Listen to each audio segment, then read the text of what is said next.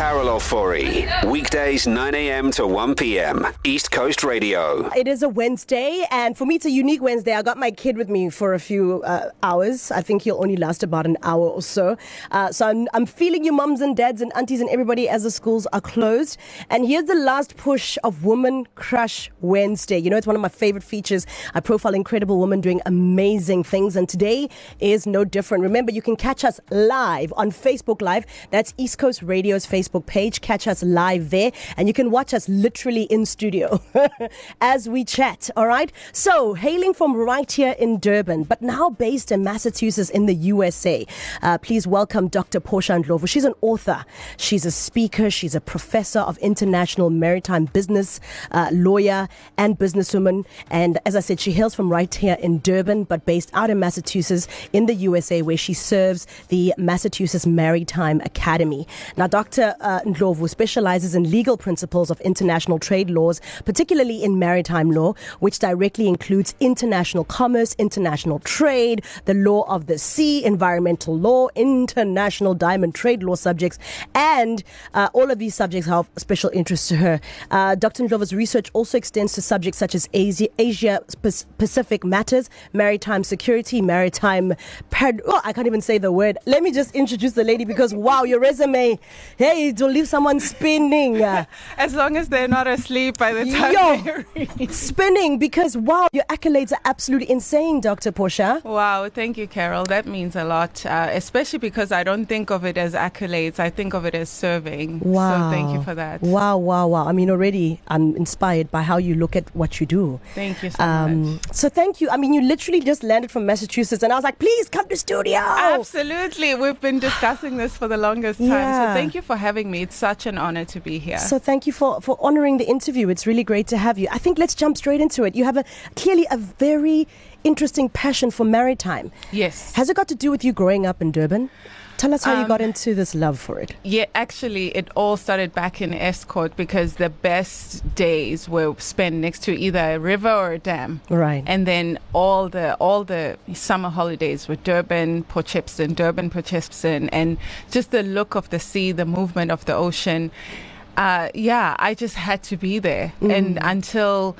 You know, funny enough, the industry found me because I fell into it. Okay. Because I was doing law at UKZN. Yeah. And I'm thinking, I don't know if I want to do divorces all my life or criminal law all my life, because I like those too. I was good at that, but I was like, no, I would like to. And then when the Admiralty, which is the maritime professor, walked in. Yeah. I literally had an out-of-body experience. There was like this knowing that I'm linked to this man, and I just pursued him. And I was like, what? There's like law that involves ships and water, like my passion, what?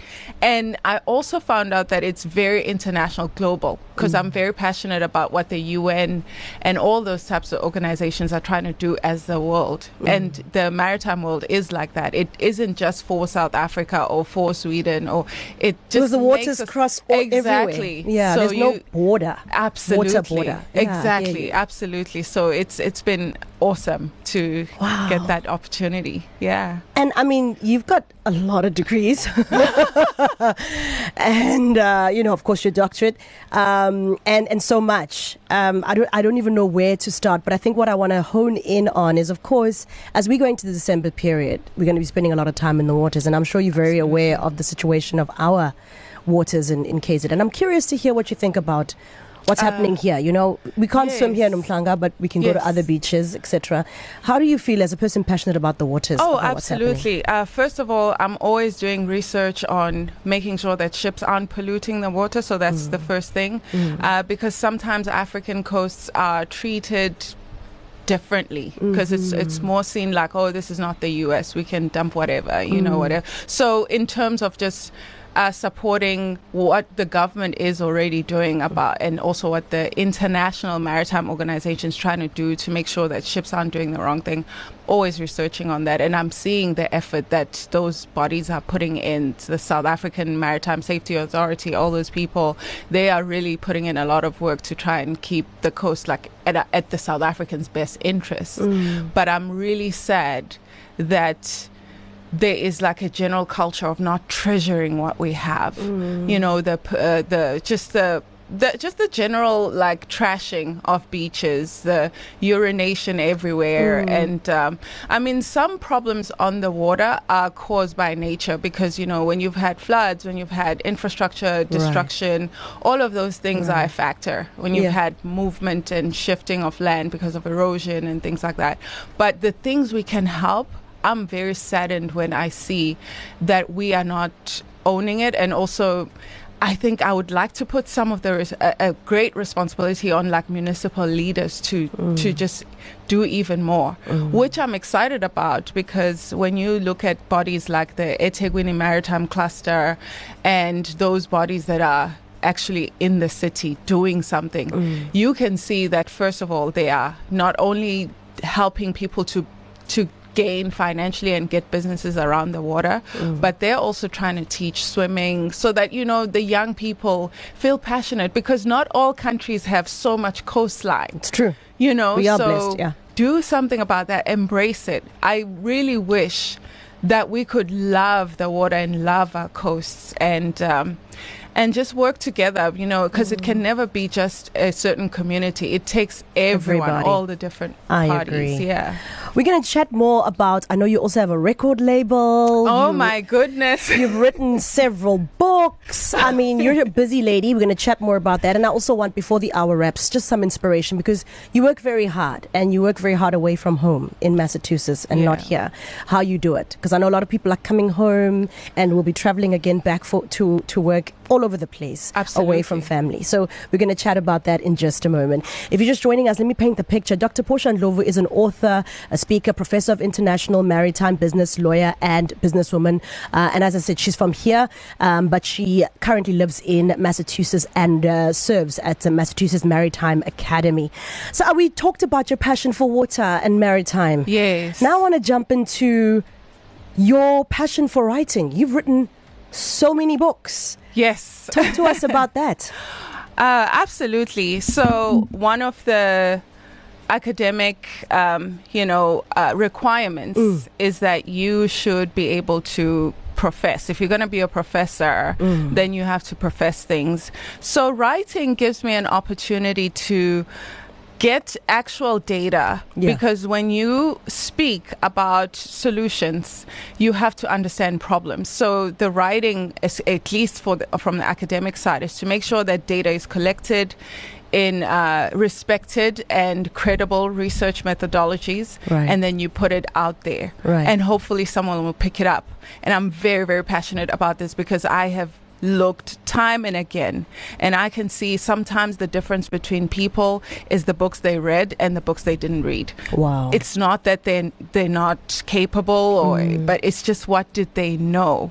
Because how can you dream of something that you don't know, you don't even have a concept of it? So that's why I put books out there. One of my first book was inspired from the fact that there were hardly maritime law South African books that were up to date, that were taking into account a lot of the new things that were happening in South Africa. Wow. Most of the books were quite outdated, and a lot of them didn't account for some of the global interaction that we were having. So I was like, let me create a much more affordable book, so that everybody can know this, so that you can care, even if it's not a job that you end up in, but care about the ocean, because it affects us all. It does. It absolutely does. And then on top of all of that, you also have a record label. Oh my goodness. And then the music part, like, where did you fall in love with music?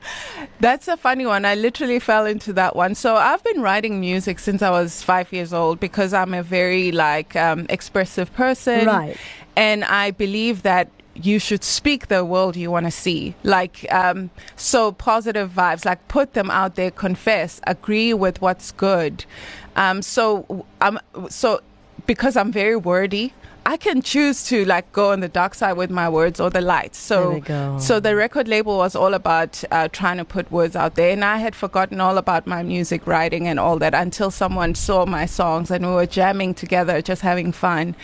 And then a year later, someone said, "Hey, when we were jamming together and I saw your lyrics and stuff, would you like to actually record?" And I had no experience with professional recording, but I'm not one to bury a gift or not understand when it's time. So I was like, yeah, I'll be in studio. And I was sitting there with like a super professional Boston crew recording. And I was like, oh my gosh, it's happening. So I just faked it till I made it. I just played the part. But in all of that, I realized that one of the important things as well is to promote other people, because one of the things I'm very passionate about is getting young people opportunities. Because some of them are just so talented. They can rap, they can sing, they can do this, that, and the other. And these are part of our communities. These unemployment and things like that, I see it as such a burden and a destruction. So, but your talents can actually pull you out of that. So because I could, especially now with all the IT solutions that we have and all the freely distributed platforms that people can have. So what I do is that with my label is that I just sign up other artists whose vision I believe in and whose talent I believe, we are linked with that person. And then I just give them a chance to also upload their music so that they can sell. I literally manage them for only 10% and 90% goes to them. And then I just try to market and do all that stuff. And, that's incredible. I actually get them gigs. Right, and get them gigs. What is your message for us women, just to push us through, and young people? Absolutely. So for me, I would say play to your strengths. Take time to rest and play and have good support relationships. But also remember not to only chase the comfort zone, because if you don't challenge yourself, you probably won't grow. And that brings me to my next encouragement, especially for this generation, the young people. Try to understand that you live in a scientific world, a mathematical world, a data-driven world. So try to put some effort into your science, technology, and engineering studies, because some of the solutions that we're going to see and the job creation in the future will come from that. So I know that it's not for all of us to sit in a lab and look at specimens and, study things and come up with inventions of that nature. But when I look at even my own life, I'm so grateful that in high school I went the STEM route, because my recent biggest treasure was to be invited to write for the scientific community next to Nobel laureates in the US. Like, I was literally approached, and they spend their own money to get your work out, and they thought it was worth it to them for my work to come out. Wow. And I wouldn't have understood all of those concepts of trying to manage ballast water, which is the water that's used on ships to keep them stable. And sometimes it comes in with bad things. So I spent so much time researching that, and I found myself turning from lawyer to science.